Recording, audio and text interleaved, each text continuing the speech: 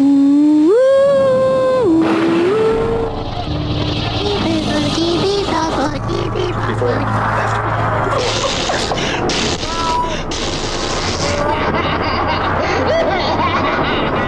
out to be completely unreliable assholes. Tim. Hey, Ryan, how are you? Hello, good morning. Good morning. Hello, everybody. Welcome. To episode 79. What if that was how this podcast went?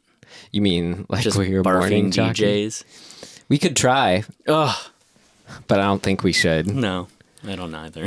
Anyway, That was probably enough for everybody. Let's just try the intro that way. Okay. This is episode 79 of Dismembering Horror, the podcast show where myself, Ryan McDuffie, And myself, Tim Aslin. we talk about what worked for us, what did not work for us, and anything we found interesting or noteworthy Hey! about a horror film that we watched. God, that is awful. And this hard week, to do, hard to listen to. I Funny, mean, but it was a thing. I could keep it going. Once I'm in the mode of anything that's kind of Yeah. like makes you go insane, I kind of just fully embrace it. Like, you know, when you're Like this movie we watched? yeah. Or, you know, like when you're editing or doing sound effects, or like when you're doing yeah. sound design and Yeah, like you're listening to like the same line on repeat or something. Brutal. I like just tune in. I tune out the insanity inducing. Yeah. So if we had to, I could. I like that feeling when you kind of get in this weird, you know, you're just in this weird zone of, I don't know, it's almost hypnosis. But my biggest problem with it, and I mean in that sense, like if you're working on a project, a lot of time that happens with me if I'm working on like a song that I'm writing and I'm trying to lay it down or whatever, record certain parts of it. And, you know, 10 hours will go by and I won't have had any food or whatever. And I'll be like, holy shit. Like, yeah. that the day is over. I need to like actually eat and actually be a human. Yeah. And I'm fine with all of that up to that point. My problem is then when you put it down, especially if it's audio type stuff, you're just, for me, I'm just hearing the thing for the next 24 hours. So like you can't sleep because you're just, the song or whatever is in your head on like the worst part of it is just repeating. That's usually, awful for me. You don't get that? No, because I feel you're so lucky. fueled up from just like being plugged in and feeling like I made progress. I think I'm just in a good place. Bad stuff doesn't happen. I mean, I think mentally I'm in a good place because I feel like I got shit done, but there's that part of my brain that just is replaying it. And I can't, and then it becomes like horrifying. I don't know. As we said, this is episode 79 of Dismembering Horror. No, enough with that. And yeah, today, the film that we'll be talking about, the film that we watched, whether you watched it or not, we hope you did, but then we also hope you didn't. Maybe. I almost just spit coffee all over the place. No, we do this podcast in the spirit that basically where if you don't have a horror bud, a fellow horror fiend to watch and then digest a horror films with, well, we're here for you. We're so here for you. Yeah, we like to wrap our big tentacles right around you. Tim and I, yeah, sure. Tim and I are horror fans and filmmakers, and we found it a tackleable genre to get through. Like, we want to see what's out there. Yeah. And what better way to do it than I guarantee you watch one once a week. That's right. And what better way to learn from it than to talk about what worked and did not work for us. We also take a subjective point of view. We encourage you and expect you to disagree. Yeah. And have fun either way, hopefully. All right. Well, so I don't think I've said it yet. It's The Devil's Doorway from 2018. That's what we watched. I mean, some alliteration never hurt anybody. The Devil's Doorway from 2018. You know, fun fact, Tim, this is the third episode that we've done that is a possessive to the entity of the devil. This is really? We've done The Devil's Doorway now. Then we had The Devil's Backbone. And then we've also had Satan's Slaves. Very nice. That's true. And Not you've to made- say that this isn't the only sort of satanic movie we've done, because we've got others. much more of those, yeah. You know, would you put Paranormal Activity in? It's close, but not quite the same thing. Yeah, because demons. Right. It's a little more Upside down crosses, like all that. right. Anyway, should we watch the trailer? Yeah, we should. All right, here it is from 2018. I believe it had its festival premiere, but premiered widely. 2019, The Devil's Doorway. Hail Satan. Look around you, John. Do you think God is here in this place?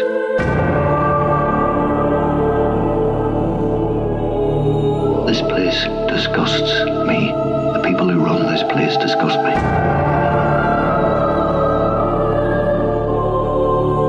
Reverend Mother, would you like to comment about what's been going on? There is evil in this place. What's happening here? This room is off limits, Father. There's something going on in this house. Hello? You're not prepared for this, Father Riley. I've seen moving statues. I've seen water turned into wine. I've seen miracles, John. But that's not what's happening here. Prepare yourself, Father. God in heaven. Well, Tim, next up, I should say, is our rating for the film. Per our rating system, would you tell yourself, Tim Aslin, to avoid it, stream it, rent it, or buy it? I thought you were going to say next up is our segment called Cliche Corner, where we talk about how this movie is just a big cliche. No. So I'm a stream. I don't think I'm an avoid because, like, it's okay. It's got, like, it's okay of a movie that I feel like you could kind of put on while you're doing stuff. And like it serves a purpose. Yeah. I know what you mean. Yeah. You know, like it's not like, oh, I'm not like offended by it or like it's so unwatchable that it's like a waste of time. It doesn't feel like that to me. Yeah. Same here. I guess overall look at movies as like, it's okay to just have on while doing something else because like, even for, I agree. It's I give it a stream it and kind of like a lower kind of whatever stream it. Like we've said, stream it to worse things, I think. Right. You know? Oh, yeah. But this is aside the point, but just since you brought it up, like, I don't know, even for a film like this where if you're gonna get something out of it at all, like you better be pretty tuned into it for like It's a fair the point. eeriness and atmosphere to work. You know, like it'd only be that much forgettable or like why even bother if you weren't gonna give it your full attention. Yeah. I think of have it on movie as comfort food. You know, Right. movies. Like Just- I can put LA Confidential on. Yeah. And like I've seen it so many times that just having it on, I'm like, I know what's going on. Yeah, So you- maybe that's a wrong way of looking at it. Maybe it's more like if you want to put this on and sit there and contemplate your existence. or I don't know if you're just, I think more a horror fan and you're like, cool, like priest stuff, devil stuff, possession stuff, Yeah. found footage film. I want to see it. Yeah, maybe it's more like you put it on right like at the end of a long day and you don't want to, it's like CSI. Yeah. You know what I mean? You don't want to think too hard. Yeah, exactly. But you do want to watch something and just sort of let it right. shower you or I just feel sort like of a glaze come over We'll you. get into it, but there was enough working to just get you to at least be sitting up during it. Yeah, And to yeah. not totally tune out. So agree with we'll that. get to that. Yeah. But how about the rating? Or no, the summary. Summary. Well, I mean, you could kind of just read the like little, what do you call the little titlings that come in on the trailer? It's like it's just telling you the story. Yeah. So two priests get called to go to what's called a Magdalene laundry in Ireland in 1960. Yep. They're to investigate a miracle Right. of blood coming out of Virgin Mary statue eyes. Right. And so a Magdalene laundry is a place back in the day. This is true and not great. Like the opposite of great, like horrible. Where all sorts of women were sent because of various issues, whether it was Issues like being pregnant without a husband. right, Yeah. right, like the issues being like Catholic Church issues. Yeah. You know what I mean? Yeah, being pregnant or whatever, like if they were a sex worker or if they had some sort of mental mental disorder or issue going on that the society didn't want to deal with them, And so they just chucked them in these nunnery type places. It is a literal laundry place. Like that's why it's called that. They're doing it's like That's right. They're basically just there to be manual labor. Yeah. It's super fucked up. Yeah. It's essentially prison. And it's there. We have the Mother Superior leading the whole thing, who's this stern, intimidating nun, classic in that sense. Also, it's prison for something that basically you had nothing to do with. Yeah. That's what's so fucked up about it. Basically, we have Father Thomas is the older. I called him. He's the doubting Thomas type. Oh, look at what you did there, Ryan. And then the younger one, the cameraman, Father John, and they're on they're on the hunt to get the evidence, and stuff keeps happening as like the more blood from the statue eyes, the girl trapped downstairs, Yeah, that's really where it sort of hits its ghosts stride. in the running around or something like that. Yeah. Possessed girl speaking Greek. Yeah, and from sort of a story plot character point of view, like the story pretty much is that Father Thomas, he's the person who gets called to deal with quote unquote miracles Yeah. and to essentially debunk them. Like, at least that's sort of his point of view. And so you have the young father who's a little more like, what would you call that? Wide-eyed and like, oh, miracles in God are great and how amazing. He's open to it. And you have and Thomas is very much jaded and cynical and basically says, there may be a God, but like this shit is bullshit. And it worked because it came from a place where he was cynical with the actual Catholic Church too. Like he was basically like allowed us to key into it because he's basically like, look at this place. Yeah, he's like, look, if there's a devil, it's us. It's humans because we do fucked up shit, which is actually, I think, a really cool kind of point of view. Well, yeah, And maybe because I agree with it. I mean, I look at it as like there is inside of us all, there is God and the devil, and both of those are just sort of emblems or totems for things inside us all that exist in the universe. Yeah. I mean, this is a little like just personal tangent, I guess, but like I've always had that feeling. I've always had that weirdness of when they use the totem or the entity, the outside thing to justify behavior, right? Like, oh, I did this nice thing because I'm a good Christian and God told me to do it, kind of thing, or vice versa, right? Like, oh, that person did an awful thing. It must have been the influence of the devil. And that way of framing it has always seemed very odd to me because I'm like, but they did it. You know what I mean? So I am super disconnected from that that way of looking at it. I guess it's just, they're all just words because you can look at like, I can connect to the phrase, follow your heart, like do what you know, follow your intuition. Well, what I'm saying is I think the literal translation that some people put out there is where I go, what? Wait, what? Right? Like you're speaking in more of like the metaphorical aspect of using that terminology, which I think is fine. Yeah. I get bogged down when people are a little overly literal and dogmatic about those types of things. I'm always like, I like it. My brain kind of just goes. Well, yeah, because are you getting at that's when they do it in the sense of like that they're looking at it as very, very a separate thing from themselves. Yeah.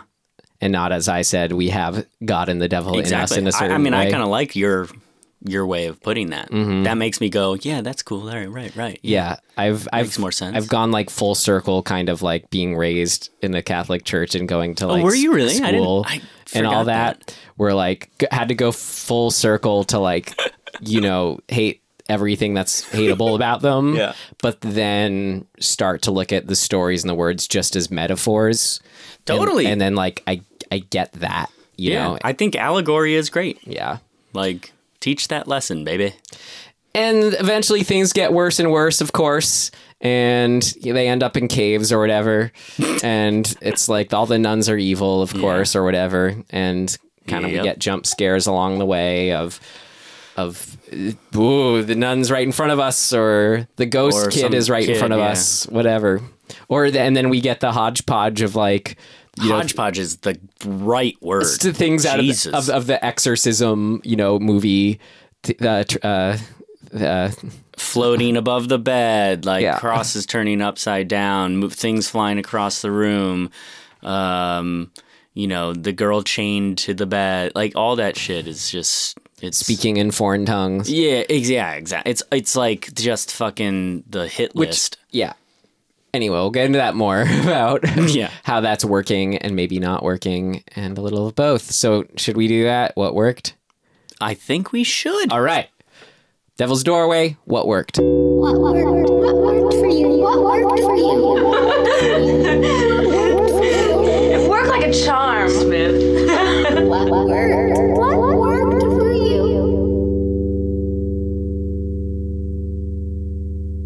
I guess just to continue that same thought, like, or just use that as the jumping off point, like, it's what...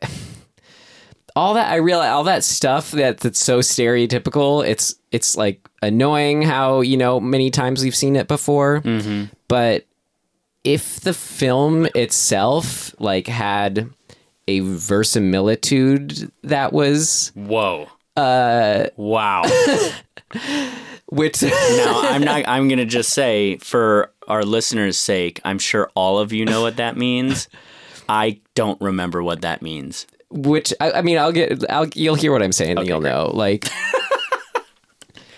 okay, like when a found footage movie, let's take Blair Witch Project, some of the Paranormal Activities, the realness to it, that lived in feel, like it's actually found footage you're watching. Mm-hmm. That's the sense of verisimilitude.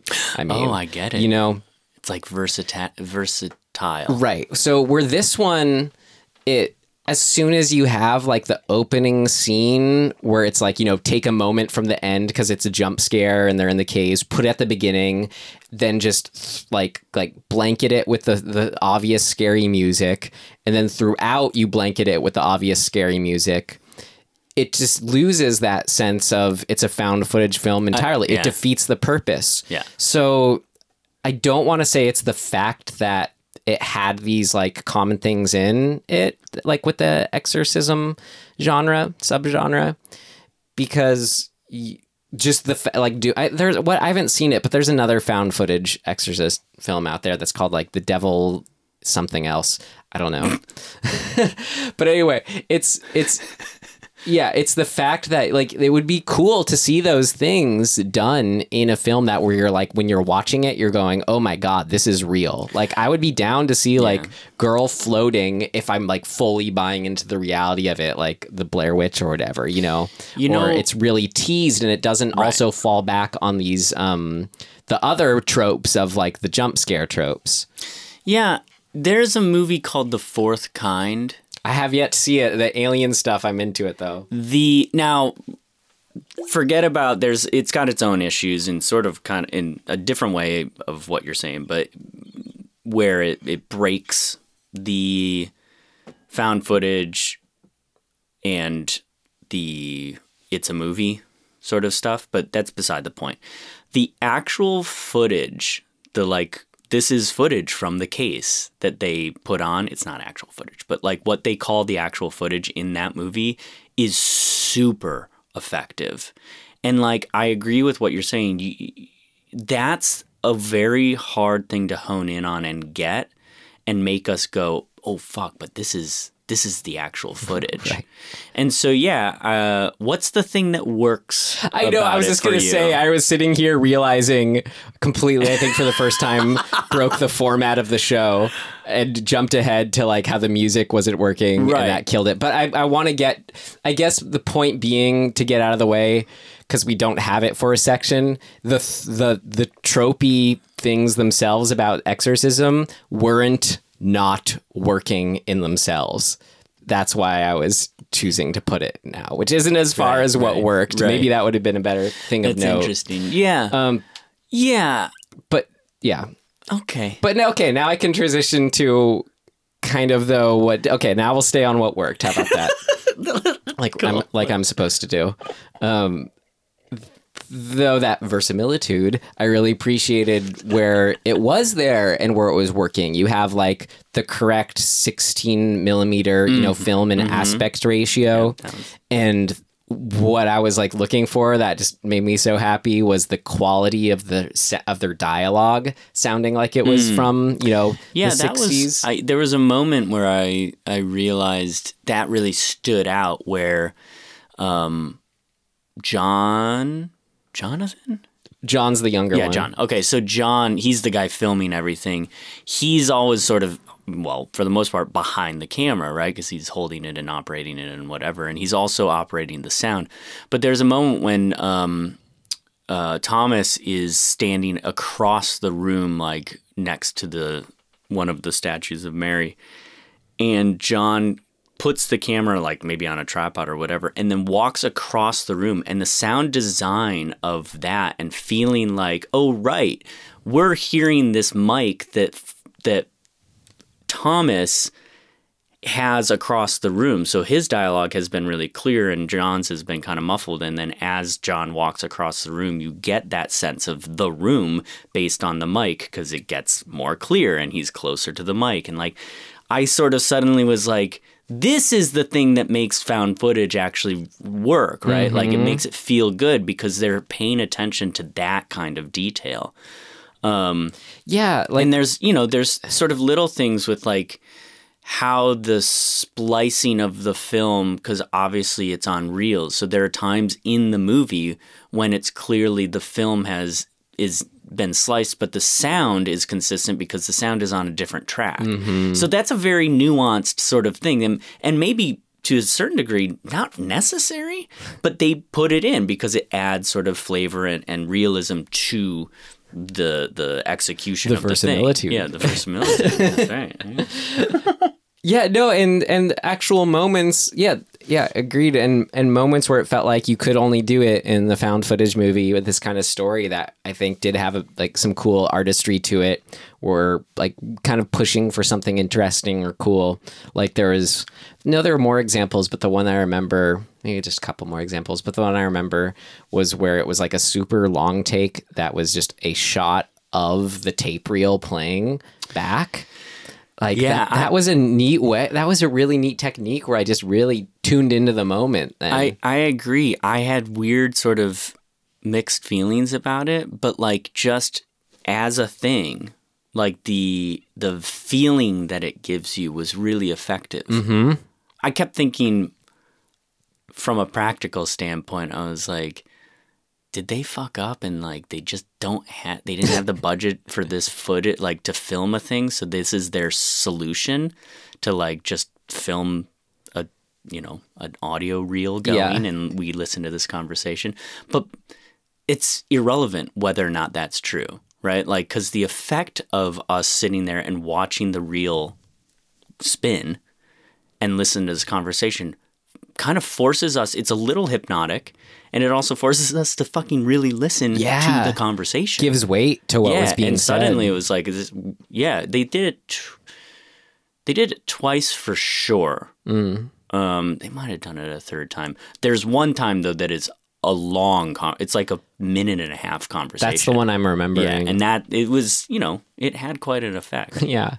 And then just, it looked like it was actually shot on film, and just that even with, combined with the setting, had this, I thought, like really effective color palette and just feel to it. Yeah. It's just gray, dark. It just felt eerie. Yeah. The setting really helps. And the setting, yeah. You know, there's just old, dank, hospital-y, I don't know, what else would you call that? It's got kind of two things going on. It's got the hospital wings that are tiled and... Well, it's that it's, creepy. even though it takes place in 1960, it feels like it could be 1760. Like that there's definitely, or that the place has been around since then. Yeah, it's got kind of both that hospital feel and also this, like, God, how do you describe that? Mansion, like countryside mansion, like a manor. It feels like a manor. Mm-hmm. Well, it reminds me of similarly to Hexen at the end, like the real life footage of where all the women are kept. Yeah, totally. Kept, God, Jesus. I know. And Mary and Joseph. Yeah, exactly. I thought maybe the standout thing for me in this film actually was I really liked Father Thomas, both as a character and the actor who gave the performance, the main guy. Like, it seemed like this is one of those performances that were, you know, as if it was a much better film almost. Like, he brought the gravitas, it's great, just, you know, depth to his eyes and performance. Yeah. He was on screen plenty, luckily, too, because honestly, he was a big factor for why it just felt like it, you know, whatever did elevate the film. I give it a lot of the credit to him. Yeah, I think even more credit to him. If the film had wanted to go even further into sort of him as a character, which I think there was room for, I felt very confident that actor would have killed it. Well, maybe that's... like he would have, you know, was very capable of I think giving us a big performance. Yeah, I think that's what worked for me, though, is that that was still in there as far as to like how deep of a character he was, because he was like, it was written well too, just as far as his character, you know, someone who's, like we already said, calls out the hypocrisies of the church, has, you know, an interesting take on it, feels like a real priest person, you know, in that sense. So even without, you know, having to take it to the extent of, you know, so like the character arcs and The Exorcist, which I don't think would work in a found footage film as much, or you don't necessarily necessitate or want. I have thoughts about that. Okay. But yes, I'm with you. Well, that's maybe just more of it towing the line between a found footage film and a not found footage film. But no, I thought, as far as the writing of his character, it was there as far as him being a good character, and then his performance brought that out and more. Yeah, agreed. Also, I think just the other performance casting I enjoyed was the main evil nun, Mother Superior. She's great. You just had to like show her, turn the camera quickly, and she's standing there looking at the camera, and she just has that kind of face where you go, ah. Yeah, very much so. I was like, she's doing a very interesting thing, like from an acting standpoint. She is really good at being still and relaxed. And those, a lot of the time, that's a challenge for a lot of actors, right? They think that they need to do something, or they need to put something out, like emote something. But she's quite still and quite kind of like blank canvasy for a lot of it. And the effect is that when she actually has a little bit of a like she leaks, so to speak, like a little emotion or a little like flutter of something, it's much more sort of disarming, because we go, ooh. Like, we've been watching this woman be very still and calm, and then suddenly she gets a little flash of like anger. Right. And it's super subtle and it's very upsetting. But at the same time, it's felt not necessarily surprising, but like the way she carries herself, how you described, like makes it so when then she does have the moments where like at the end where she's like, I am the devil worshiper, whatever is going on, it's just like, oh, this is why she was so disturbing, because this perfectly, how she was the whole movie perfectly leads into this. Like there's no jump there's no leap to be taken between. No, yeah. Like, oh yeah, that makes sense. That's what we kind of felt, and that's why we were creeped out about her all along. It's a really, really good performance. You just have these suspicions just in your chest you get from her. It's cool. Man, that's a fucking evil character. Yeah. I think that's also great. It also, you know what, I think that is one of the things that I find horrific in life is the person who puts on all of these fronts and sort of, in a way, hides behind morality, right? Like, this is a good sort of overt example of that, right? Like a nun, we think of a nun as this, pious and caring or whatever. But we also know, like, historically how that doesn't necessarily translate a lot of the time. Not to take anything away from all of our nuns who listen to the show, like, because I'm sure there's lots of you that are wonderful, wonderful human beings.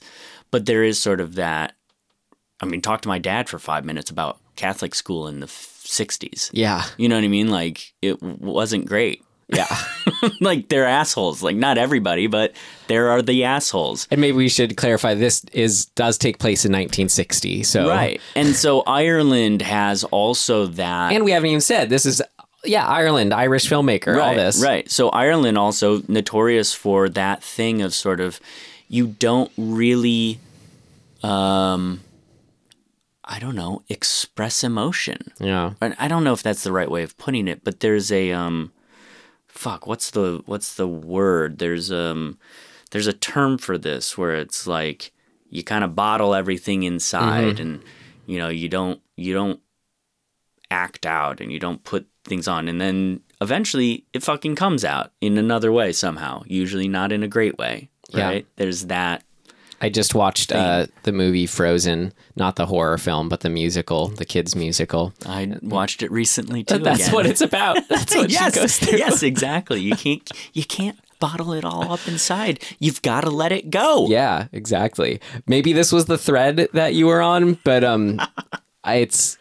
what works so much and is so much fun about, the Mother Superior, the evil nuns thing, is that they're supposed to be like you said, a pious source, but just also it's really scary and disturbing anytime it's supposed to be someone that is a source of like trust, someone that you're supposed to be able just to like, that they're following the Jesus selfless message, someone that you can't, and to think of it as an institution too. That's why it's so fascinating of like, when we think institution, we think stability, something grounded, something I should be able to hopefully turn to for that sense of just, stability. Well, there's also the really unpleasant aspect of the moral justification where she at a certain point is like, we're fucking taking care of these people, the sacrifice that we have. They're selling babies or kids in order to keep the women there. Right, and she's like, that's just a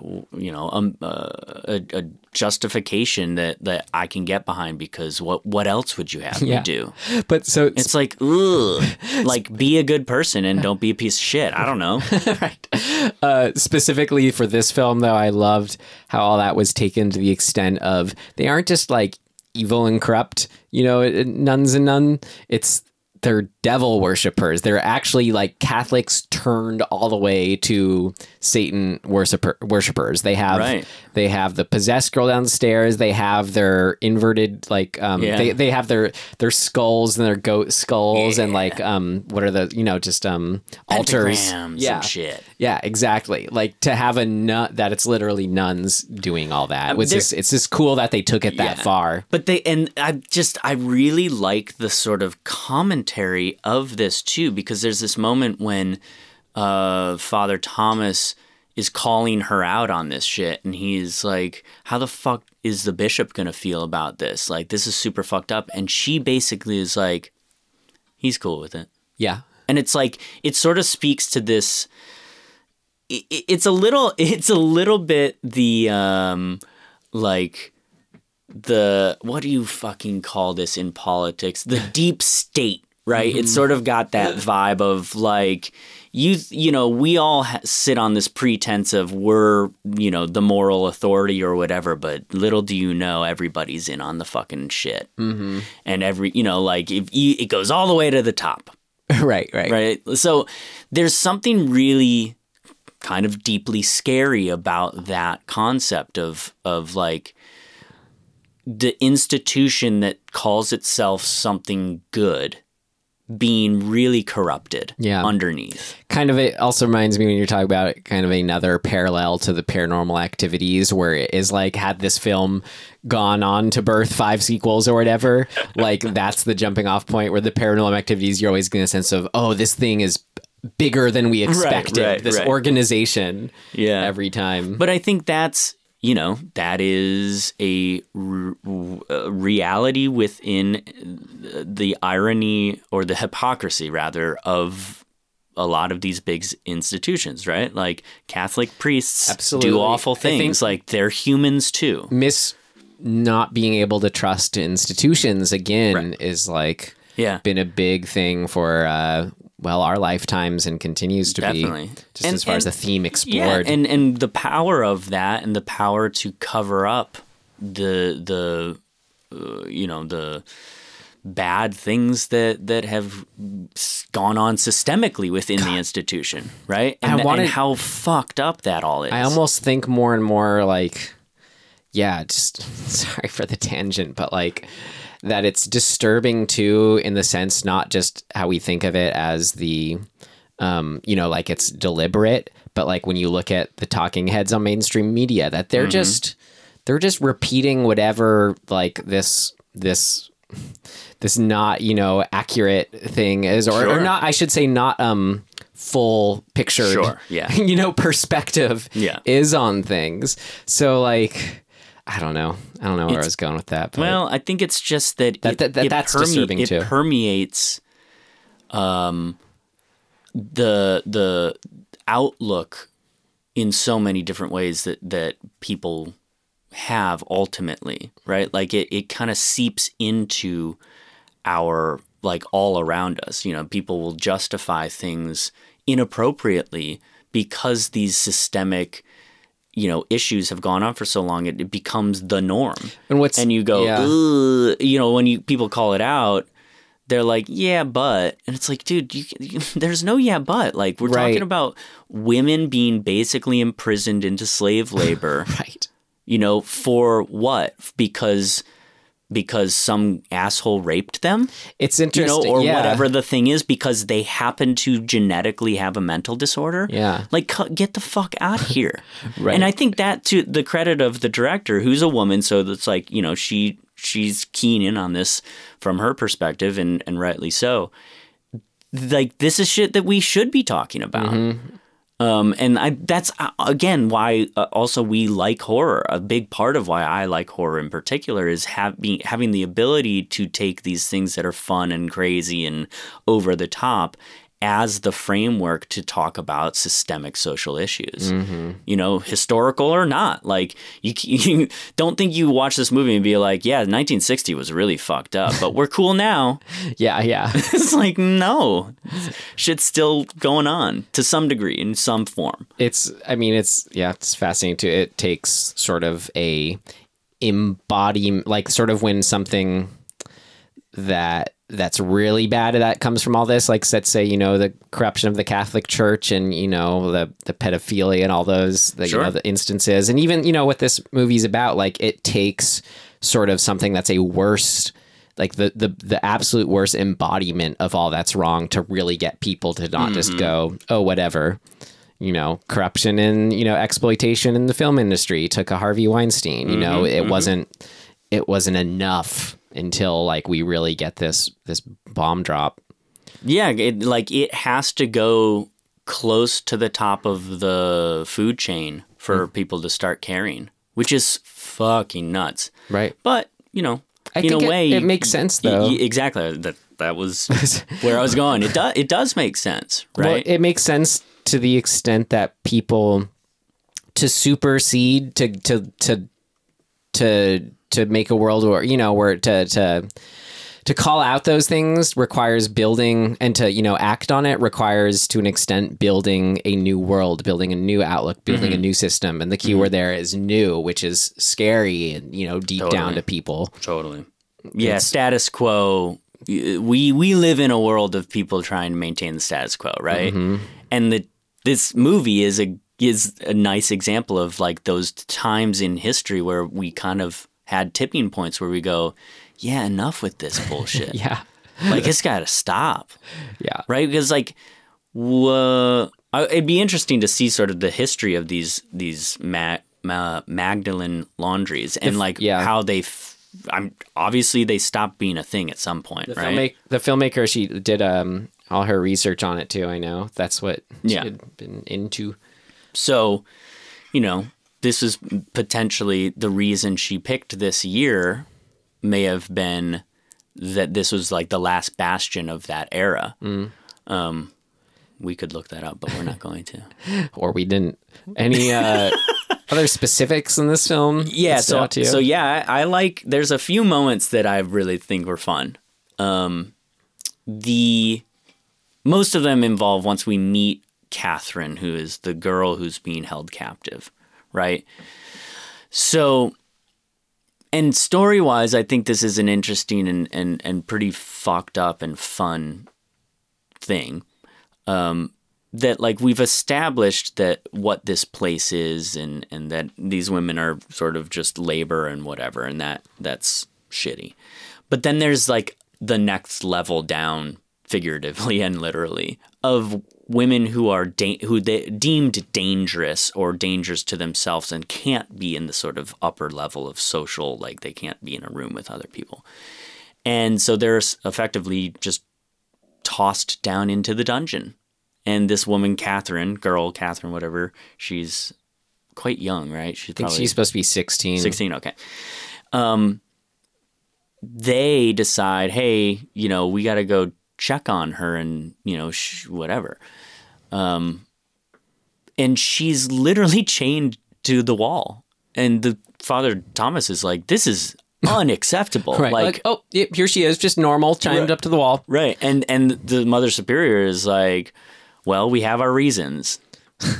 It's like, fuck you. So Thomas is like, unfucking shackle her and get her out of here and like bathe her and whatever. And there's a very cool moment when they do that. And Mother Superior's in the hallway kind of being like, you know, like, we'll see what happens. And they do, Catherine, as they're about to hit the threshold of the cell, essentially, that she's in, her eyes kind of roll back into her head and just go white. Oh, yeah. And then flip back down, and she attacks one of the nuns.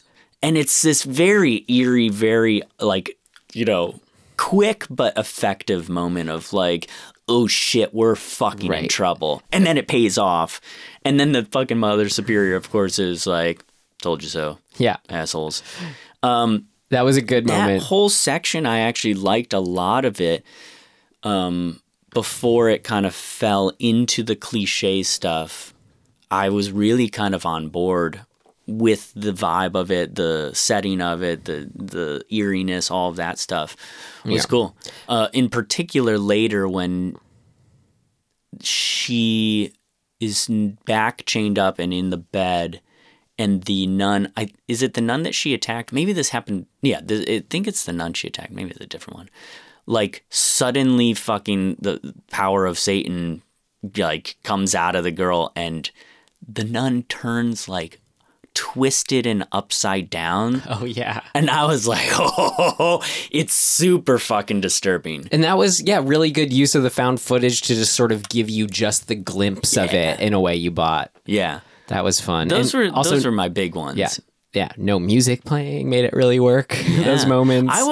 Sorry. I was going to say that first moment when we find her chained up, when they lead her there, that was a good development as far as just you're reaching a new area of this place we've been in. Oh, she's pregnant as well. Right. She's a 16-year-old who's pregnant. And you're thinking that's why they put her down here? How fucked up. Right. But just, And I mean, that was, fun as far as a thing that's, okay, it gets you, okay, stuff is happening, stuff's changing in this film, we're getting developments. But the reason they were going down there, remember, was because this was another cool development, was when all the Mary statues started tearing blood. I actually, as I was talking about the Catherine stuff, I was like, oh, that's why they're down there. And so that's right. That's very cool. They connect the blood to her blood type. Right, because I'm not sure we said this specifically, did we? The miracle that they've been sent to investigate. Yeah, we said it in the summary. Oh, we did. Okay, good. Is the Mary's bleeding from her eyes, and so right? that was a really fun moment too, when you have Thomas, the doubting Thomas, all of a sudden be confronted with just all of them just start bleeding from the eyes, tearing. Yeah, I guess. And then is that before? I guess it's. Do we meet Catherine before the statues all start kind of exploding or toppling over? That comes after, I'm pretty sure. Yeah, like that's the next development. That's after the next big thing. Yeah, Catherine, cool. Yeah, right, because then they chase some ghost or something down into the little Satan den. Yeah, and I thought just that connective thread from like collecting the blood samples to then discovering the girl, like that was cool. That felt like that was a moment in the movie where it's like, okay, we're actually progressing, like and plotting here. That was a really cool idea. Oh, look up the blood type, right? Like clues, like and like actually connect it to, I don't know, like that worked with the character. He's someone who's going to be investigative, very practical about it. There's a trickster at play, right, yeah. I do, that middle section of the movie kind of, it's cooking. Yeah, and I gotta say, I think right before all that, too, there was stuff working for me there, and that kind of fun, like, it was this, I don't know if I want to say classic, this sounds a little complimentary, but it was working as far as the jump scare stuff of, we have Father John, like, alone in the room at night, and we hear, like, knocking, like, all of a sudden at his door, and we hear the children, and then it's just a sort of fun and games of, leading to what actually was kind of a fun jump scare of one of the kids, like a ghost kid jumping out from behind the curtains. Like, but just, yes, I agree with the idea. But then there were moments. As soon as that scene like kicked in, where it's like there's the knock on the door, and it just felt effectively eerie. Yeah, and just using the setting, the light looking into darkness in a way that was most effective, I want to say, for as far as in the film, as far as that sort of just eerie horror. Agreed. And then the caves are always cool. Yeah, that stuff's eerie and fun. I love a basement. Yeah. I fucking love a basement. And you know what we love too? A danky stone basement. Is, what was it? Was it not Deep Red? But the Beyond. We also love a basement that then leads to a deeper cave or basement, which is what this was. So good. Yeah, man, like little tunnels or like crawl spaces really get me. Yeah. Because I'm claustrophobic sort of there's like a threshold for me. It's like, I could be in a small room. I don't give a shit. But when you start to have to squeeze through something, that's when I start to like, no thanks. Yep. Like, I'm not cool with this. Or like the little pits of dirty water in the... Yeah, no. With bones. Yeah. You don't know which way you already came from. That's not cool for me. And it was fun once we were in the caves. Like, I did love the nuns with like their eyes whited out, and it's like, it's just kind of like the end of the paranormal the ending moments of the Paranormal Activity sequels were always the best parts.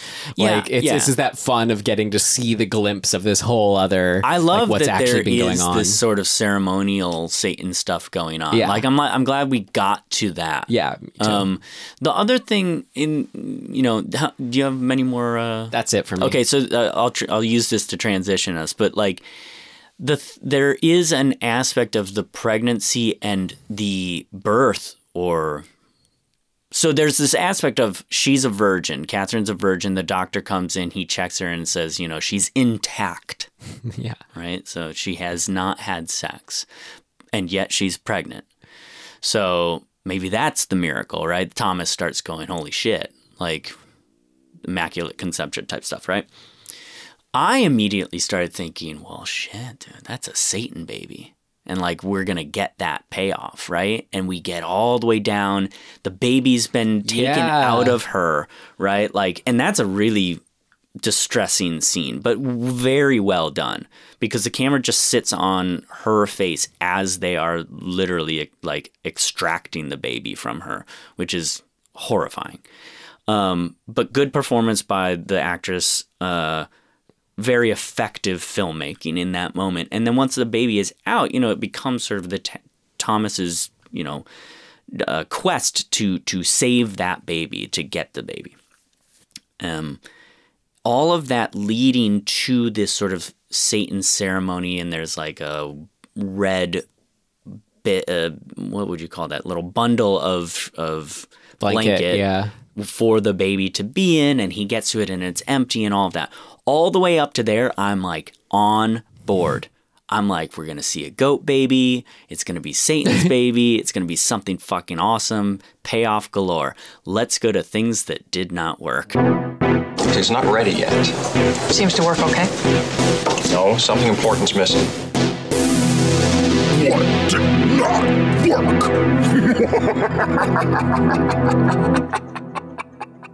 There's no baby. There's no reveal. There's no nothing. And that really bummed me out. Yeah, the film was definitely... It wouldn't have been pushing anything more ridiculous had we had some sort of Willow Weird goat baby or whatever. It could have been any number of things, right? And even the most just slim glimmer of that thing would have been enough for me. I guess the horror was that it was missing or something, that they had already sold it or done something with it, taken it to the, I don't know. Yeah, but I'm just thinking what the intent I agree. was. We don't get there enough in that moment. The movie, and how does the movie end? What's the last sort of thing? Oh, John gets attacked by the Mother Superior, and she's all got the white eyes. Yeah, white-eyed and whatever, and that's it. White eyes. And I'm like, that's not enough for me, actually. I needed and one we more already little saw thing. that at the beginning of the movie, too. Yeah, what the... Why do that? That's already... I don't like that cold open a point that comes later. Like, it can be done well, and it has been done well, but this is not the movie for that. So now that we found footage. Now that we are officially in what did not work, that's exactly how I started off our what worked section. Right. Was describing how and why that opening... that opening cold open did not work.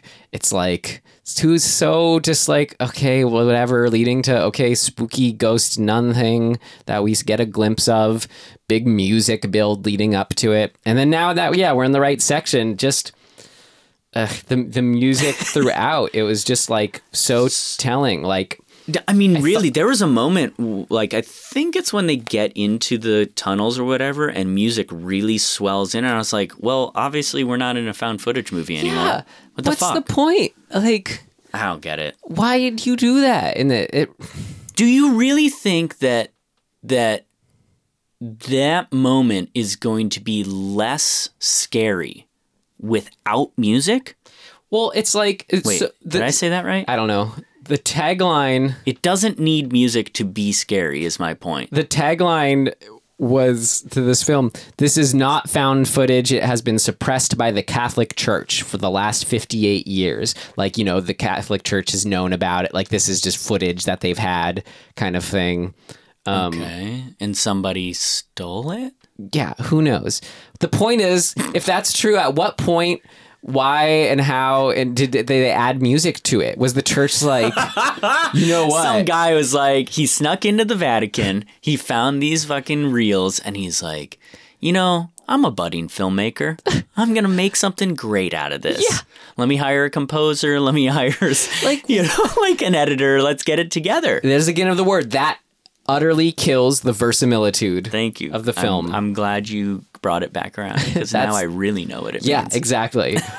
And like it was hard because, you know, once we got past that cold open, there was the part of me that was like really hoping, expecting that it could be more like be sort of cerebral, well done horror, because again, the atmosphere was promising, the main performance was, but then I just kept going back to that cold open being like, oh nope, this is unfortunately not that movie. Yeah. And then as soon as we get those ghost jump scares happening, and like, so I said like how the sound quality was so cool of their dialogue a lot of the times. Are you going to say the thing that I think? I don't know, but there's also, for every time there was cool, it sounded like of the era sound quality, like the actual quality of it, there was just like sounded chintzy, modern, like canned recordings of the kids laughing in the halls. Exactly. I fucking hated that. Yeah. I was like, I'm listening to a studio like mock-up of kids. Like, this sounds like a sound technician had a few kids in the booth, had them make noises or whatever, and then amped up the reverb, put in a little bit of a fucking like weird echo delay thing. And like, it's processed. It's like a processed sound thing. And we're supposed to believe that that's what Father John is hearing out in the hallway. It stood out like a sore thumb. It was crazy how fucking off that was. Yeah. I was like, why would you not try to make it sound like it's in the other room, or in like that it's, I think they were trying to go for that it's supernaturally sort of disembodied, but it did not fucking work. No. It was super distracting. It was like, it bummed me out. And I was saying how I was pretty into that scene, but then it just had this whole other side to it that was just so unnecessarily overbearing, and then just that itself was overbearing, and I just was not into it. If it had been very, very raw sound, like empty sort of room sound, holy shit, I would have been like really into it, because that's eerie in and of itself. There's a way you could do the same thing too with just have it sound correct. I don't know how else to put it. Well, so there's also the aspect that scene has. There's a few, I think most of actually my biggest problems are the ghost things. Like, they're all related to the ghost stuff. For starters, just in general, I think it's always a big mistake to double up on your sort of, what would you call this? Like just the bad guys, I guess. Right. Why are there ghosts? Yeah. Like, I get it. Right? These are the ghosts of children that have been killed there or whatever. But also, it's an exorcism possession thing. Exactly. Like, it's what's the guy, the Save the Cat guy's name? Blake Snyder. I hate Blake that Snyder. you always reference him, but it is helpful. But he uses this terminology. He calls this shit double mumbo jumbo, which it is. It's you're doubling up on the sort of thematic things that like.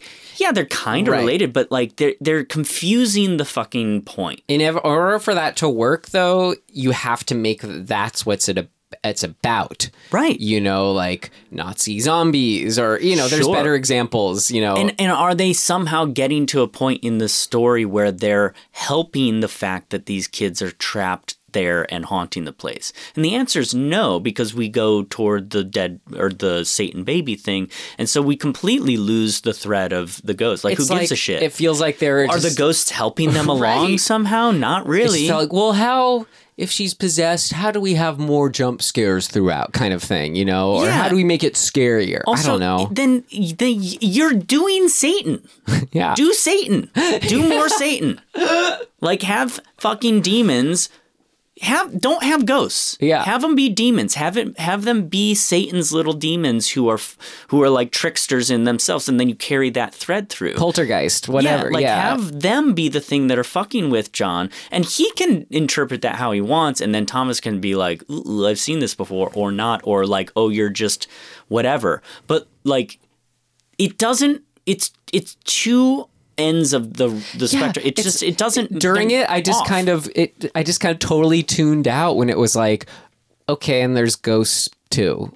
Right. Like, I'm just like, okay. Also, I've said this before. I fucking hate that ghost design.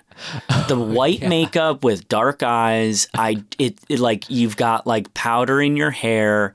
It looked so chintzy in this, especially. It's so fucking lame. Yeah. Like, just stop it. Yeah. Please stop doing that thing.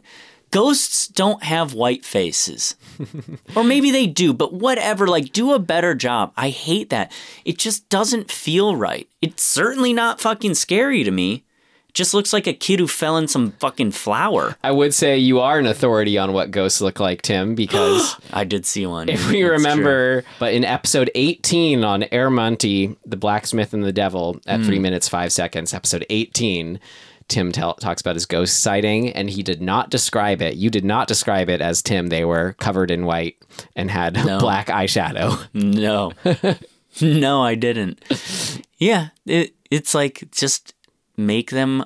You know what I think in my experience the best way I could say to describe it is that it had a tone to it, like a color tone that was sort of pinkish, grayish, whatever. So sure, but it was sort of see-through-ish, right? It was opaque. No, what's the... Yeah, that's right. Like opaque. No. Opaque is if it's not see-through. Right. What's the... So it had a lower opacity than normal. Yes, exactly. Exactly. Like there were certain sections of it that were clearer, and then there are certain sections that were kind of translucent. Yeah. My favorite are in movies. And it was freaky. I love it when ghosts are like that kind of... It's like a person just standing there, kind of like the Wailing or something, you know? Or it's just questionable. I like that a lot too. Yeah, where you're like, is that a person or what are we looking at? I'm also a fan of the Jew on Grudge movies where it's like the white ghost, but I think in a way that for me works, is exciting, is like it's, as we would say, it's the closest to the source. It's not like it's just a sort of copy haunted house boothing. Right. It is like there's something authentic about it. Yeah. Well, so, you know. Yeah, not only was it lame they had ghosts, the ghosts themselves were lame. That's what we're getting at. Just somebody along the line said we need more jump scares. And I think that... How do we do it? Well, it's old. What about ghosts? Yeah. Like, what? It just, that's a bummer. Make the movie that it should be. Right. What else? I don't know. I mean, honestly, it was just like these big overarching things killed the movie for me. I mean, we already talked about like what worked. There was a lot, like the specifics were working.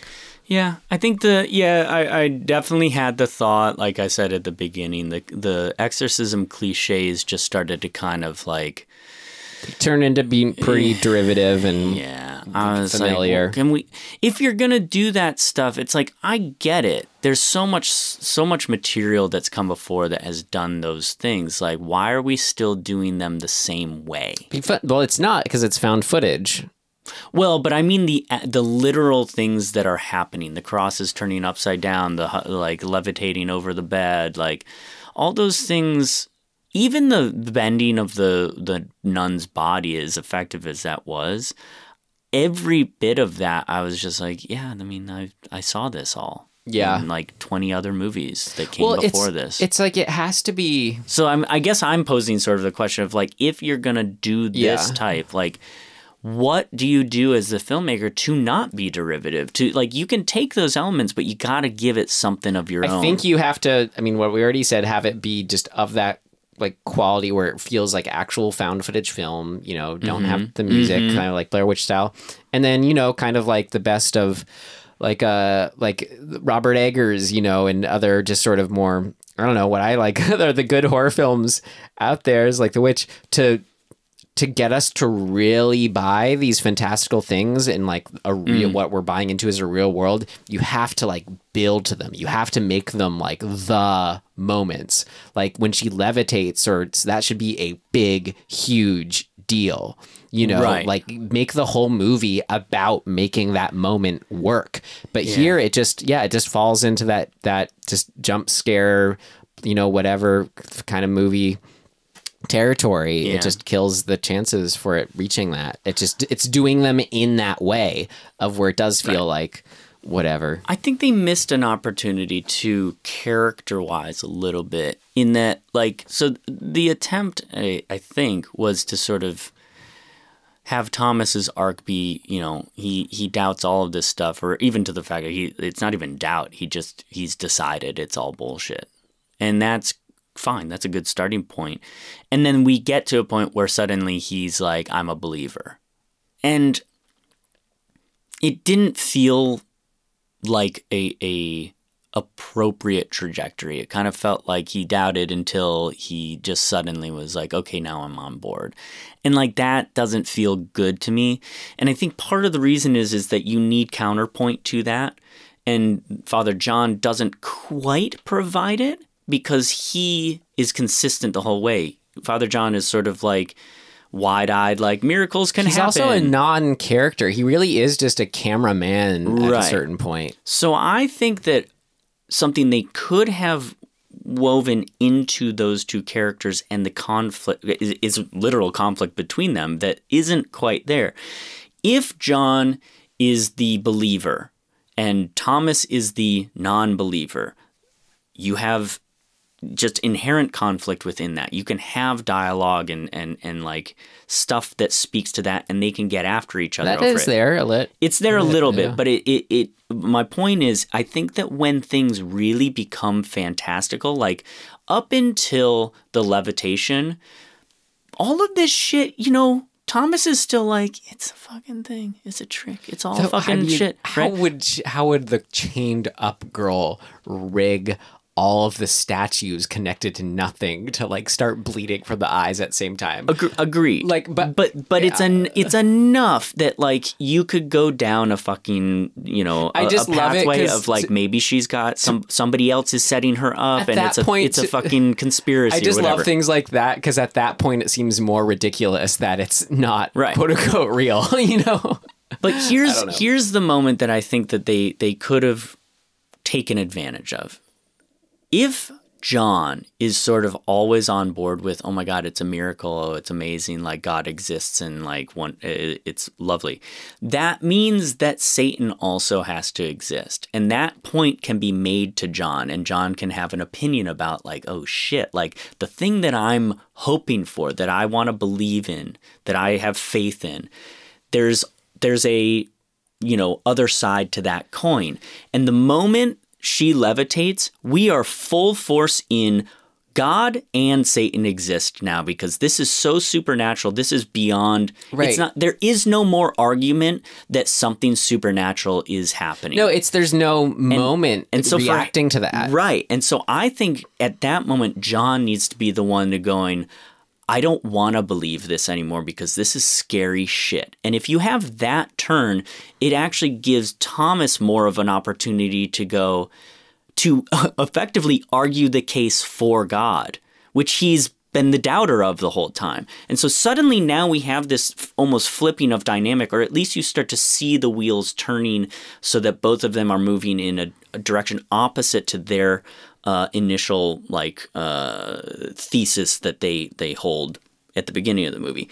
And then once that cranks, we can see the trajectory of John just wants to fucking bail out, which is essentially where Thomas has been in his life, where he's like, I reject this.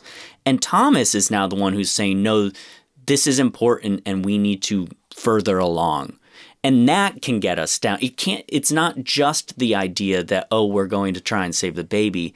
It's also a theological like motivation. Yeah. And I think none of that really happens. It sort of surfacely happens where we're down in the tunnels and Thomas finally goes, okay, I'm going to pray. Yeah, Tim, you're right. You're so right. Like it just devolves, and without that moment of, and what I think what you started off saying, having a moment that allows for, oh, now John, I am a character, I'm newly afraid of Satan.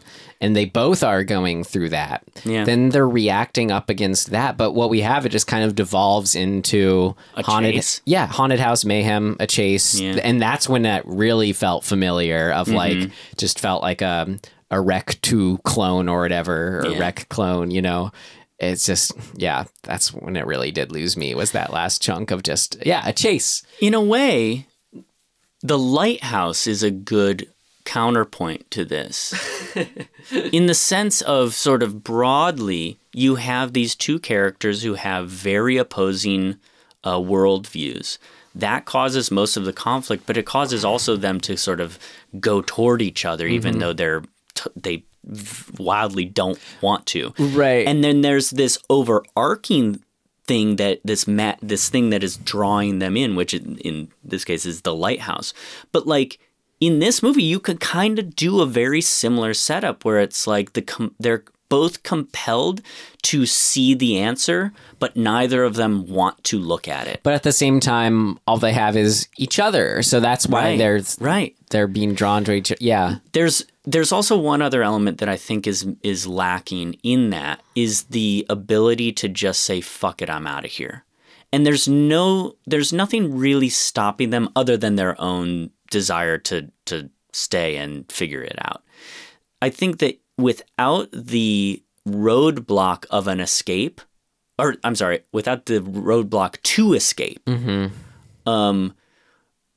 it lessens the danger of being there. Do you mean how like once they reach the caves, yeah, sure they're lost, but there's no sense of like, oh, can they escape? What's stopping them from escaping aside from just time? Or I don't know, like it was just a little foggy. I mean, that's further along, but I think that it could be done in a few different ways. It could be, I have a moral obligation to follow this, and that one person is saying we can't just stop. Are you saying, yeah, because maybe you're getting I didn't even have a sense for why they were going into this cave. Like, what were they? To chase the baby. Oh, right. They hear the baby. But I think even before that, you can set the premise of there's a reason they can't leave the manor. Mm-hmm.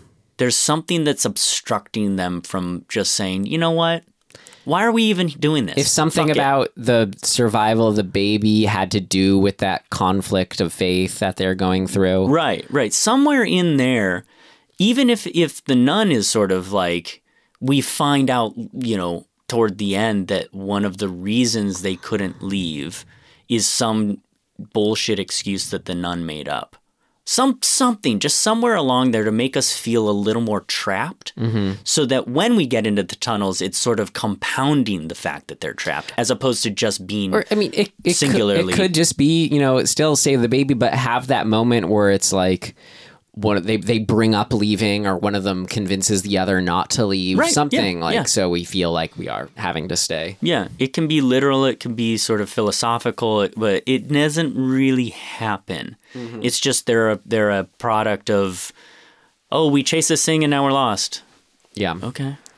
I think those are great notes, Tim. There you go.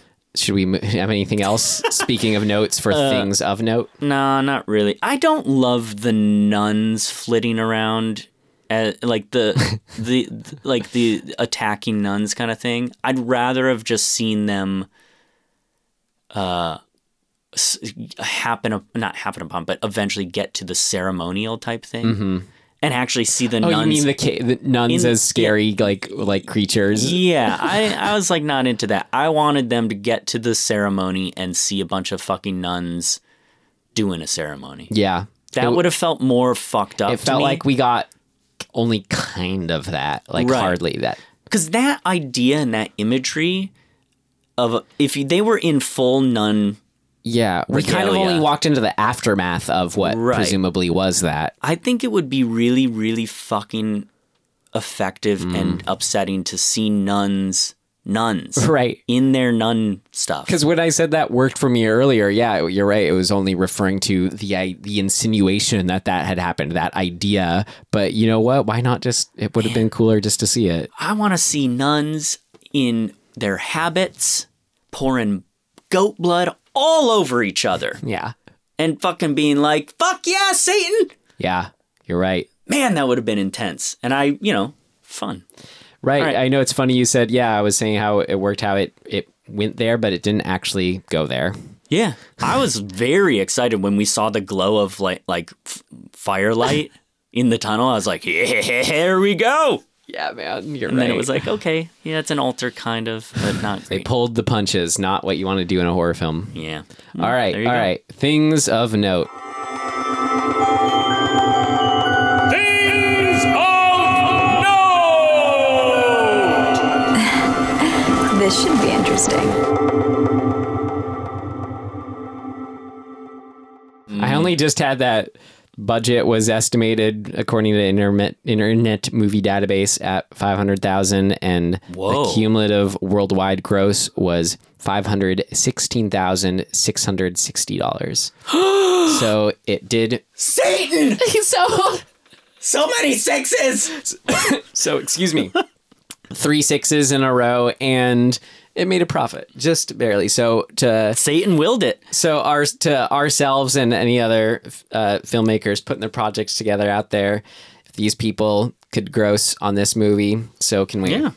My thing of note is the director's name, which we have not mentioned yet, is Aislinn Clark, and Aislinn is very close to my name. It's actually one of the names that people say often when they read my name out loud. Timothy Aislinn. Yeah.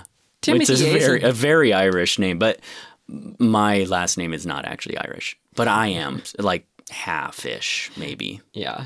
Sort of, somewhere in there. So, cool. Aislinn. I looked it up. It means vision or dream in I guess Gaelic, maybe? It's an Irish name, so yeah, it probably is Gaelic, but yeah, it means vision or dream. Should we add this How to our lovely. things of note, is look up the director's name in meetings? Yeah, always. James Cameron. Well, Cameron is derived from camera, and he's a filmmaker. Oh my God! I didn't really have anything else. I didn't have anything else. I didn't either. I think other than there's sort of an interesting mix of takes on like reviewers. There's a lot of people who are really into it, and there's a lot of people who are like, this is shit. I'm sure those ones who are really into it is why it made it into our hat. Yeah, exactly. I think that the attempt has earned it a lot of credit, and the material, like the attempt to sort of say, hey, a lot of the stuff we talk about in Things That Work, like, hey, this is a thing, and hey, we should be talking about stuff like this, and like, let's make movies about, putting a magnifying glass on how fucked up people are or institutions are or whatever. And I think that carried a lot of weight for a lot of people, and that's great. All cool in theory and imagery and what it is in essence. Right. That's this kind of thing with horror films, Tim. It's like, that's what sort of people tune into with them, even when it's not, objectively good or whatever. It's like, it's still doing what it's doing. It's still offering this up on its platter, Oh, I have one more thing of note that's more of a broad story thing. It didn't work or not work in any sort of way because it just wasn't a thing. Mm-hmm. But I really wanted or felt that you could benefit from having more interaction with some of the women, having their point of view in this movie that are not the possessed. Yeah, they definitely girl. felt missing. They're there, and they don't. There's like a couple moments where like one girl starts to say a thing, kind of calling it out, like, we're just here fucking doing this work, and she gets her ass kicked. Right? We see that moment, and I kind of was like, I think that you could benefit a lot from not just being relegated to these two men. Yeah, I was thinking it was kind of interesting not having one emerge as a character or being some kind of voice of whatever. So, yeah, like, it in a weird, ironic way, it almost falls prey to that issue of women not really having any lines or not being the main character. Yeah. And that's a bummer. Yeah. But so be it. All right. Should we move on from The Devil's Doorway into what we might be recommending this week? Yeah. I'm just going to recommend it. I mean, I only have so much that I'm watching, but one that I enjoyed, I thought it was worth seeing, was 1969, directed by Ken Loach, the English filmmaker. Kes, K-E-S is what it's called. It's about a British boy learning how to falcon, as a verb. Befriends like a little falcon bird. Yeah. And it scratched and itched, filled a sort of emotional, intellectual hole in something I've been wanting to understand, which is, when like hear like the Beatles talking about them growing up and what England was like, and we think of it as gray and depressing and the mean school teachers and repressive society.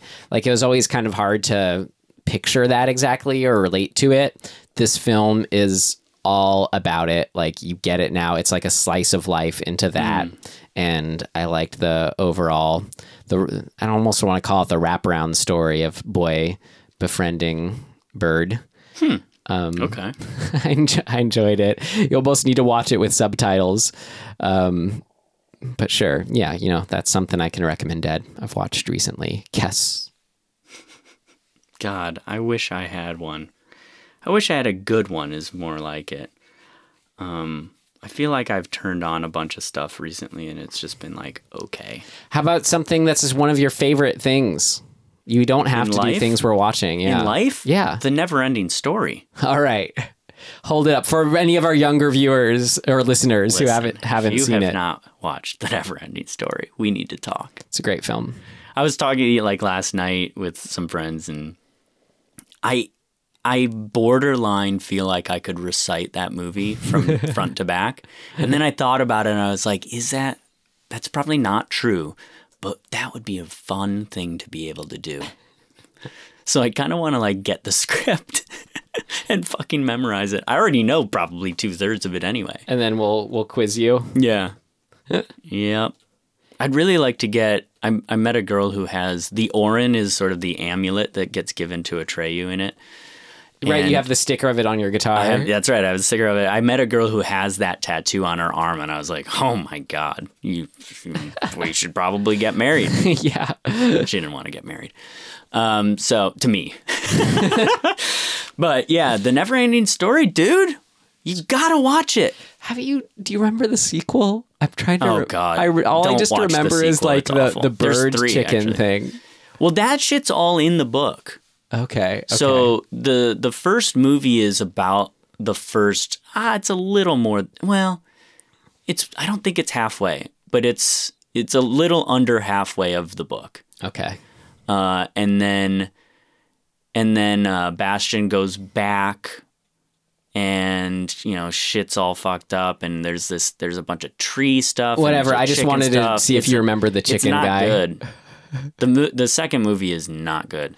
I want to see it out of morbid curiosity. There's a third one. There's a third movie, too, I saw that one. Jack Black is in the second one, I think. He plays the bully. Maybe it's the third one he plays the bully. Anyway, well, my shout out for within the Never-Ending Story, I'm sure some of our listeners appreciate to hear, Snail Rider. Oh, so good. Yeah. So good. All right. I'm excited to pull from this hat, Tim. Wait. What? Is it your turn? Yeah, you I swear I remember you saying The Devil's Doorway, right? I probably did. Or maybe, I don't know now. Yeah, you're making me wonder it. Okay, who did Bedeviled? Who did Martyrs? Who did Angel Heart? Who did Goosebumps? You did Goosebumps, right? I don't remember. Who did Who did Angel Heart? I don't remember. Did you pull Angel Heart? I think I pulled Angel Heart. Okay, let's go with that. Tim pulled Angel Heart. That means I pulled Martyrs. That means you pulled Bedeviled. That means I pulled Devil's Doorway. All right, your turn. Ooh, more Satan. Really? Demon Wind. It's called 1990. Cool. Demon Wind. I got some Demon Wind for you. Get it? Sadly. All right, cool. That's funny. We go from Bedeviled to Devil's Doorway to Demon Wind. This is now after we've also done Demon House. Yeah. Our other demon film. Oh, so many demons. So little time. Cool. I'm kind of excited to go to 1990. Always a curiosity year. It feels like that era. I enjoy. Oh my God, 1990. What was I doing in 1990? Not watching this film. 5th grade. Wow. Jesus. Well, anyway, we hope. Oh God. You join us next week for Demon Wind from 1990. In the meantime, you could find us at dismemberinghorror.com. Yep. And our ask, if you enjoy the show, is to tell a friend. Tell a friend. Yeah. Get that Satan right out of you. What? I don't know. All right. Or into you. Well, I don't know. I already said it. I'm just trying to make sense of what Tim just said, and I'm sorry, I can't. You can't. All right. Well, until next time, then, we do mean it. Thank you for listening. And we will see you next time. Goodbye. Bye.